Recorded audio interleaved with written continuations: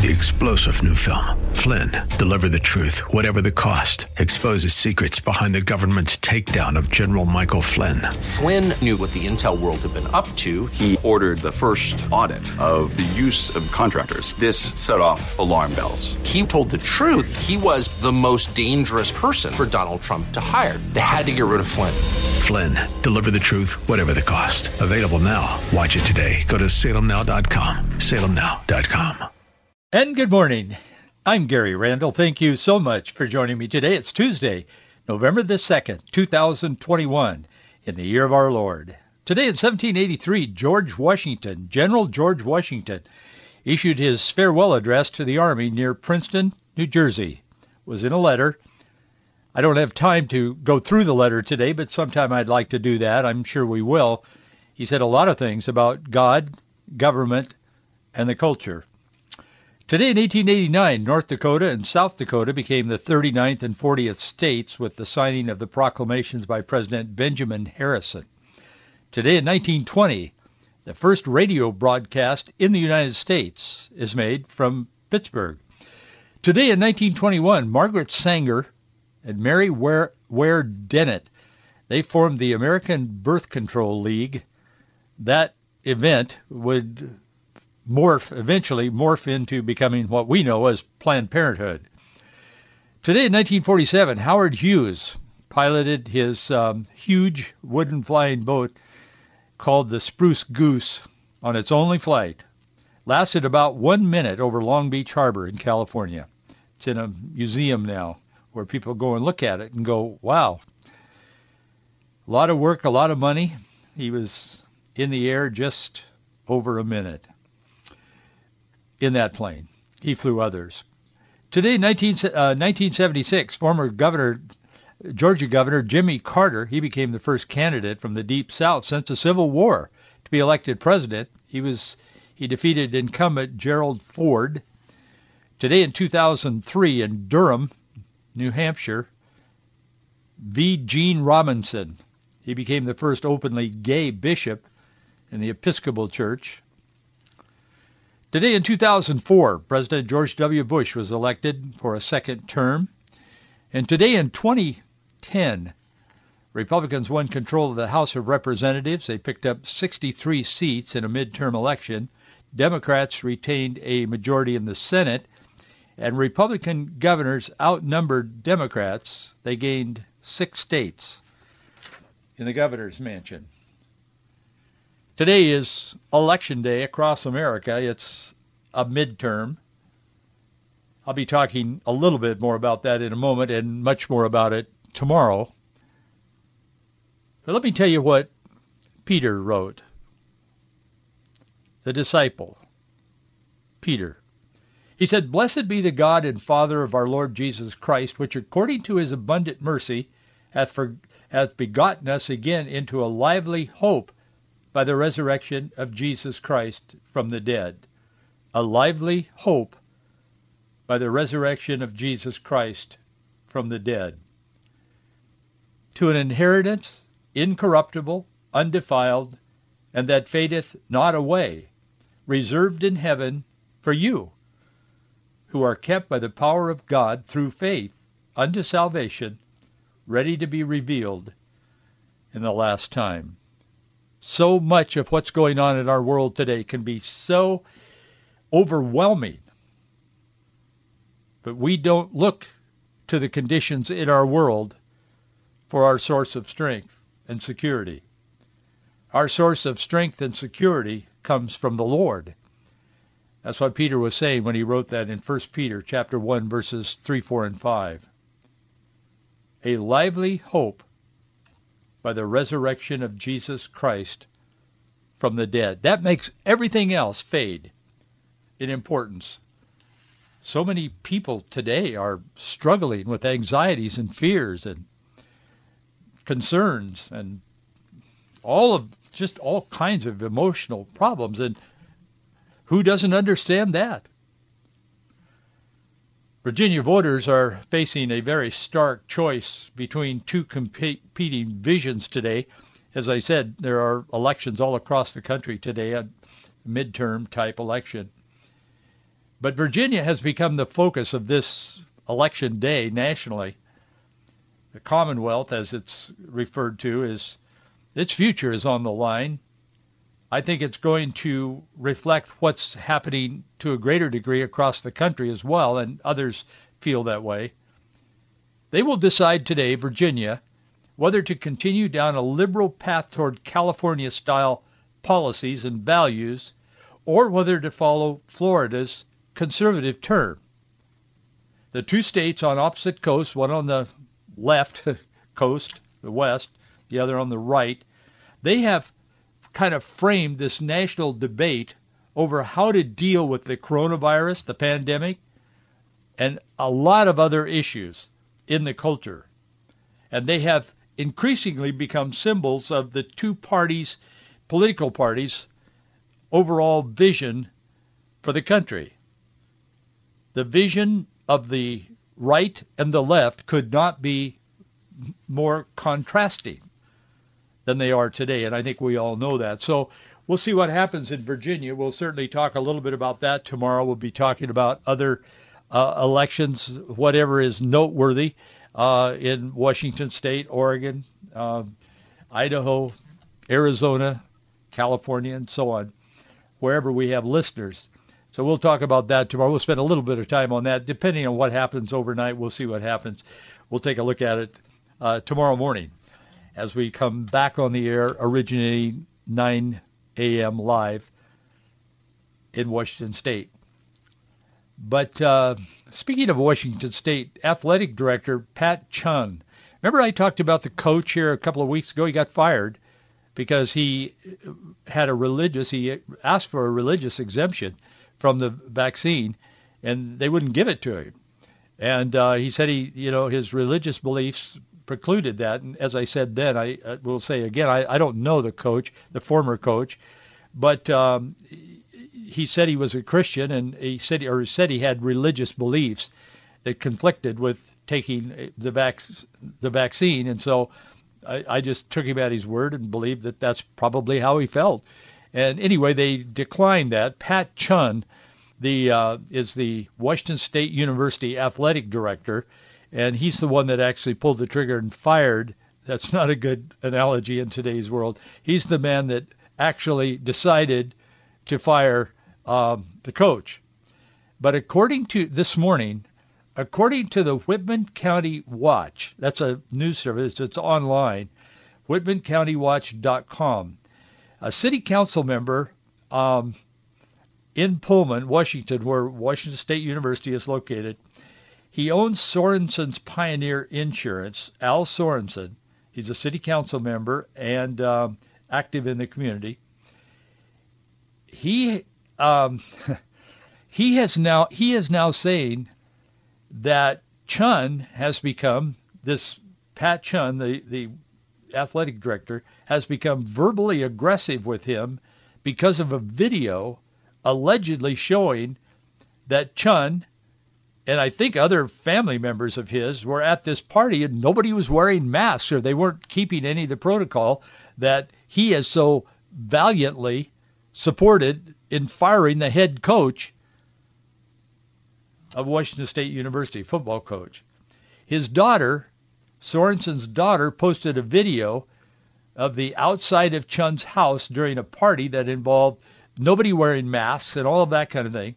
And it's apparently created quite an issue in Pullman. And I only mention this because we have a lot of listeners throughout that area and a lot of people interested in the university, in Washington State University. And I think most all of us are interested in these kinds of things because we should know this is going on.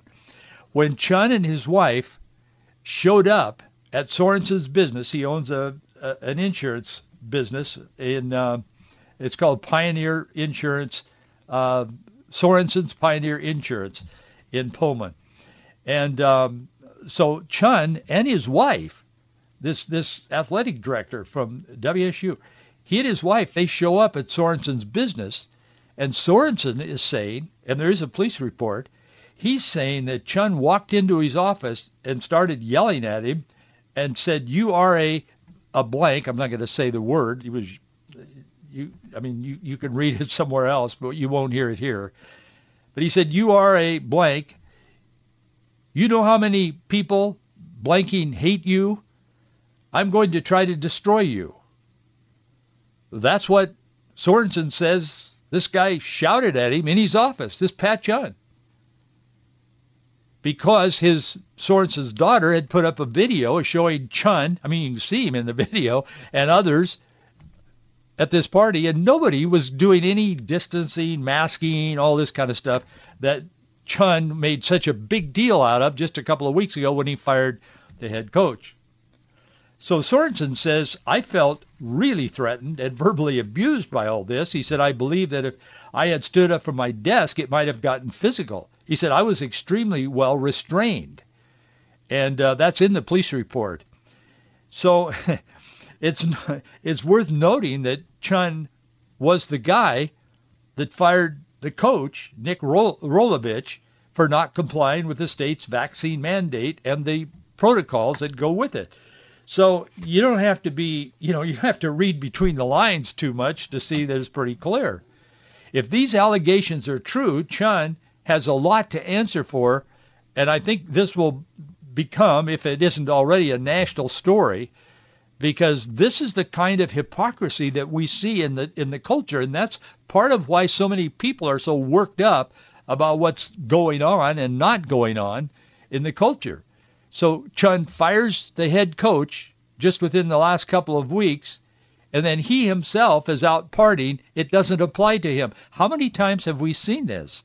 Whether it's Nancy Pelosi and D.C. and the elites and so on, or some, guy at a state university. I mean, the pattern is the same. So we'll see if Chun chooses to. I'll keep an eye on this story. And any of you that listen to this program from that area, if you see stuff about this, let me know, because this is kind of what I am describing when we talk about that subject.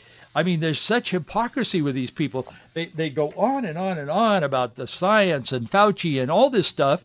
And I'm not saying whether someone should get a shot or not. I have said before that's a decision you need to make.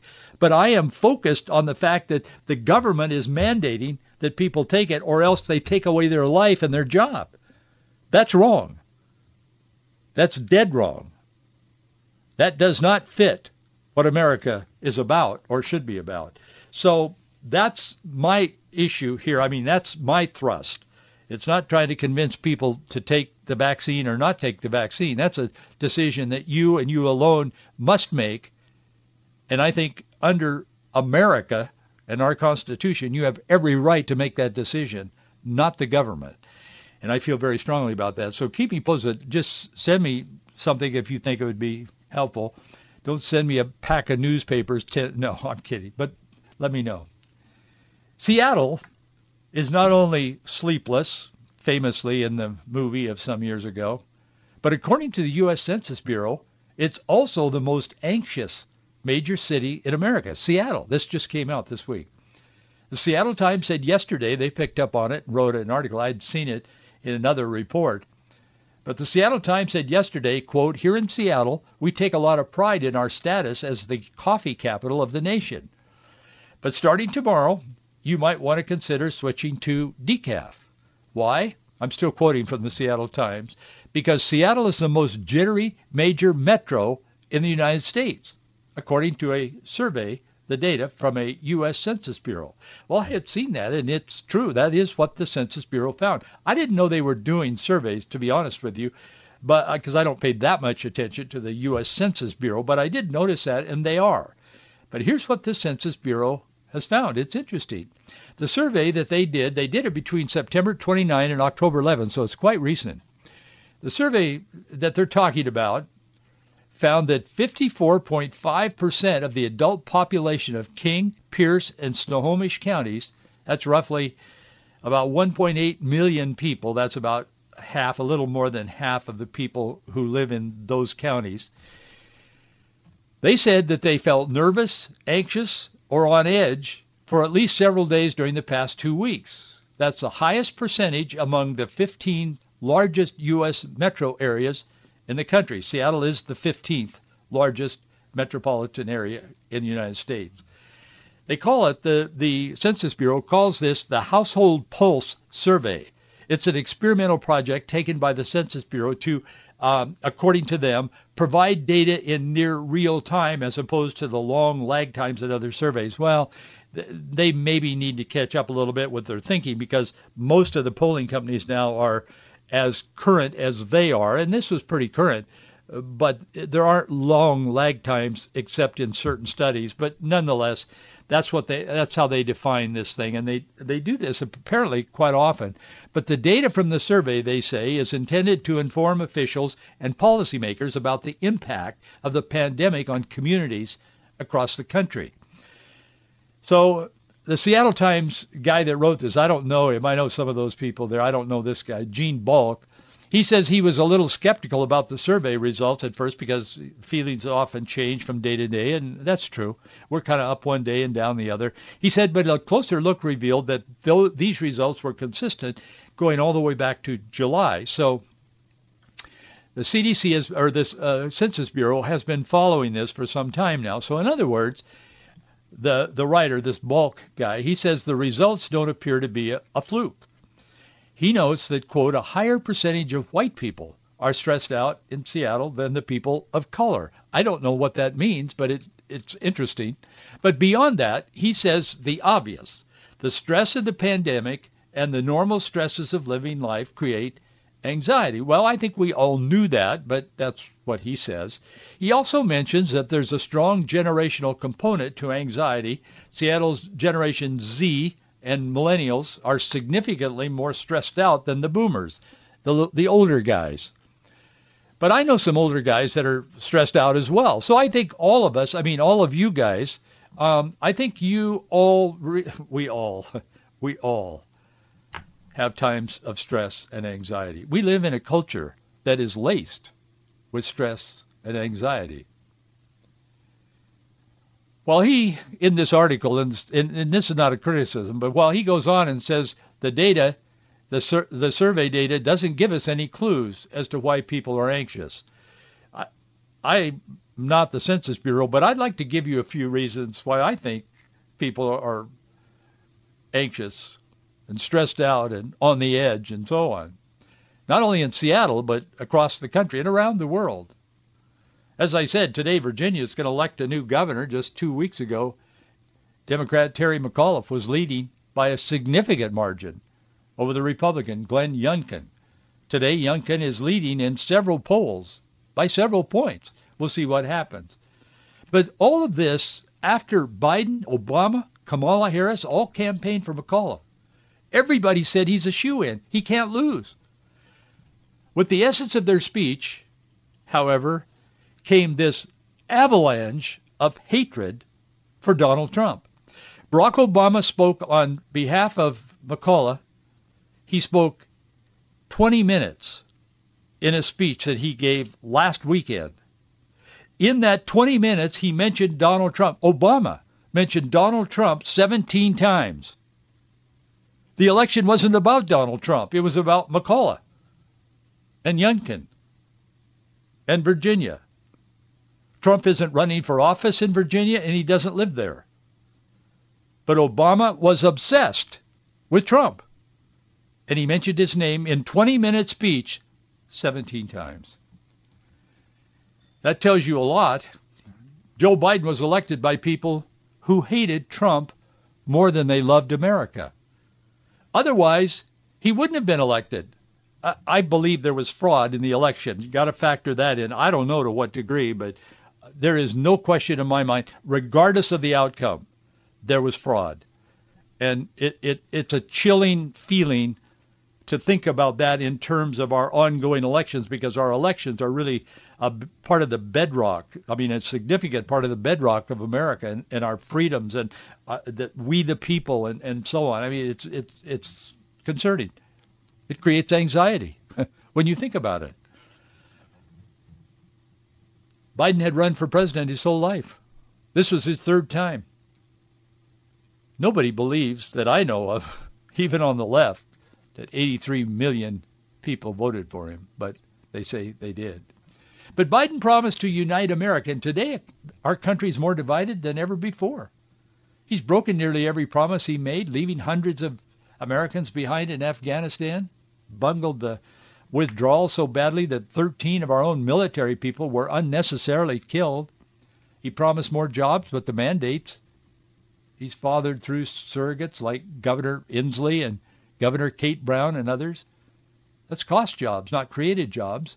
This administration has sponsored an all-out attack on public school children's parents, and that's one of the issues that's really in the forefront in Virginia today. Trying to force parental authority out of the hands of the parents and into the hands of the government. And President Biden, former President Obama, Kamala Harris have only one message: Donald Trump. That's how much the left hates him. And I suspect these people do in their hearts. I don't know their heart. God knows their heart. But hate is not a vision. It may be a motivator, and it ultimately creates weariness and exhaustion and destruction. Hate. And people hate. We're seeing that more and more in politics. It isn't a matter of disagreeing or having a different point of view. They hate this man, Donald Trump.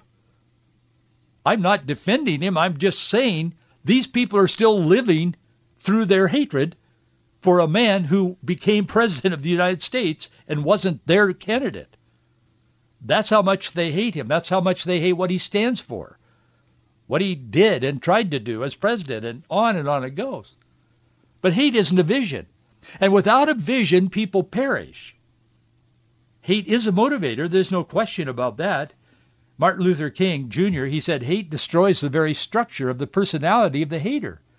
When you start hating anybody, MLK said, it destroys the very center of your creative response to life.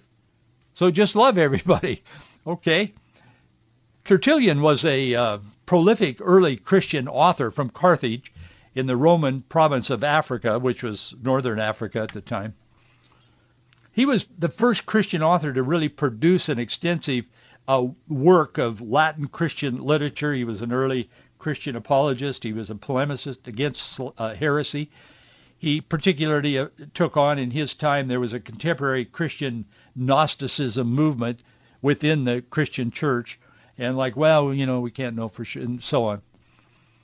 And he took that on. Well, anyway, he said the first reaction, Tertullian, he said the first reaction to truth is hatred. And when anyone stands publicly for truth, there is a immediate reaction to that. He is so right, of hatred. They hate the messenger because they hate the message.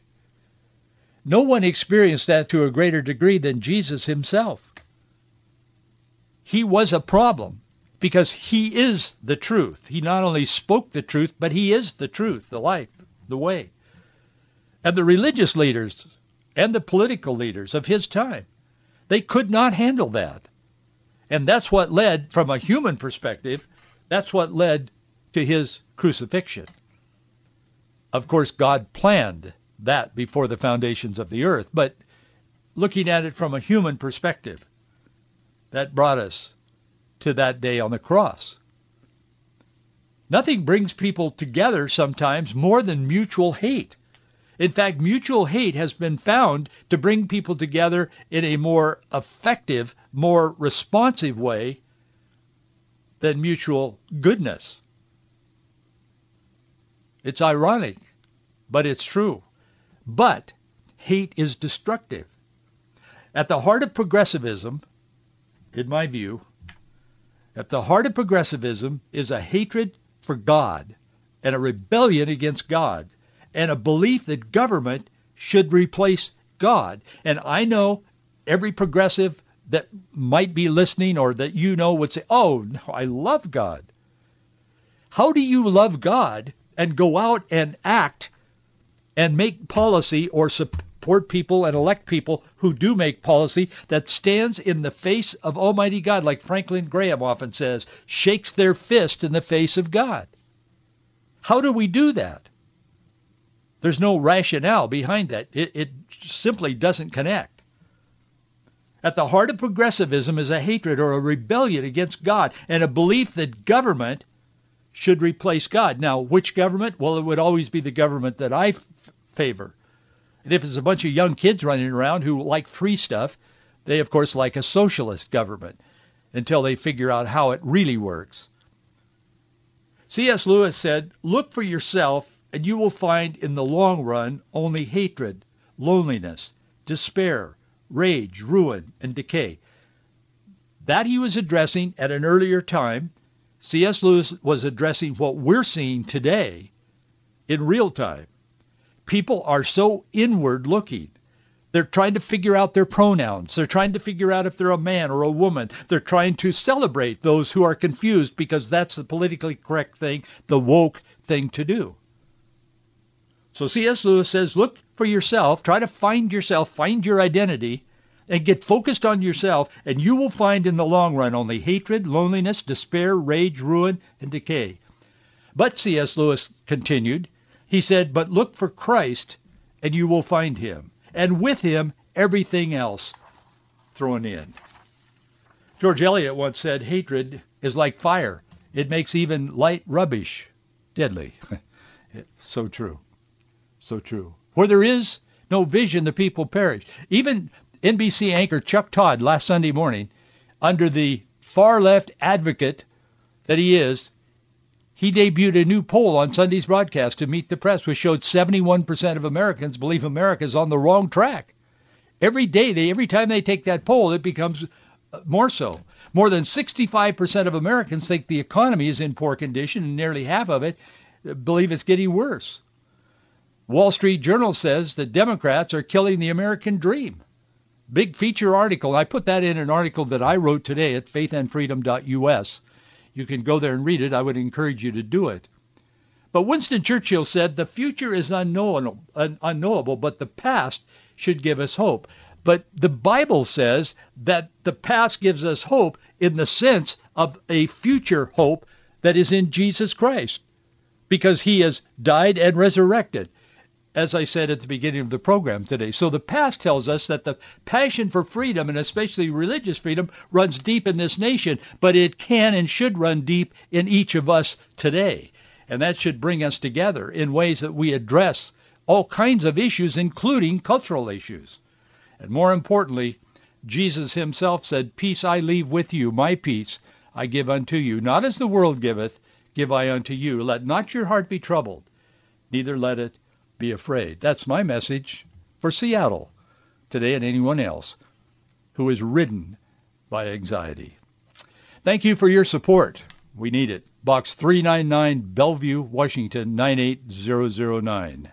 Box 399, Bellevue, 98009. I'll see you tomorrow. 3-star General Michael J. Flynn, head of the Pentagon Intelligence Agency, knew all the government's dirty secrets. He was one of the most respected generals in the military. Flynn knew what the intel world had been up to. He understood its funding. He ordered the first audit of the use of contractors. This set off alarm bells.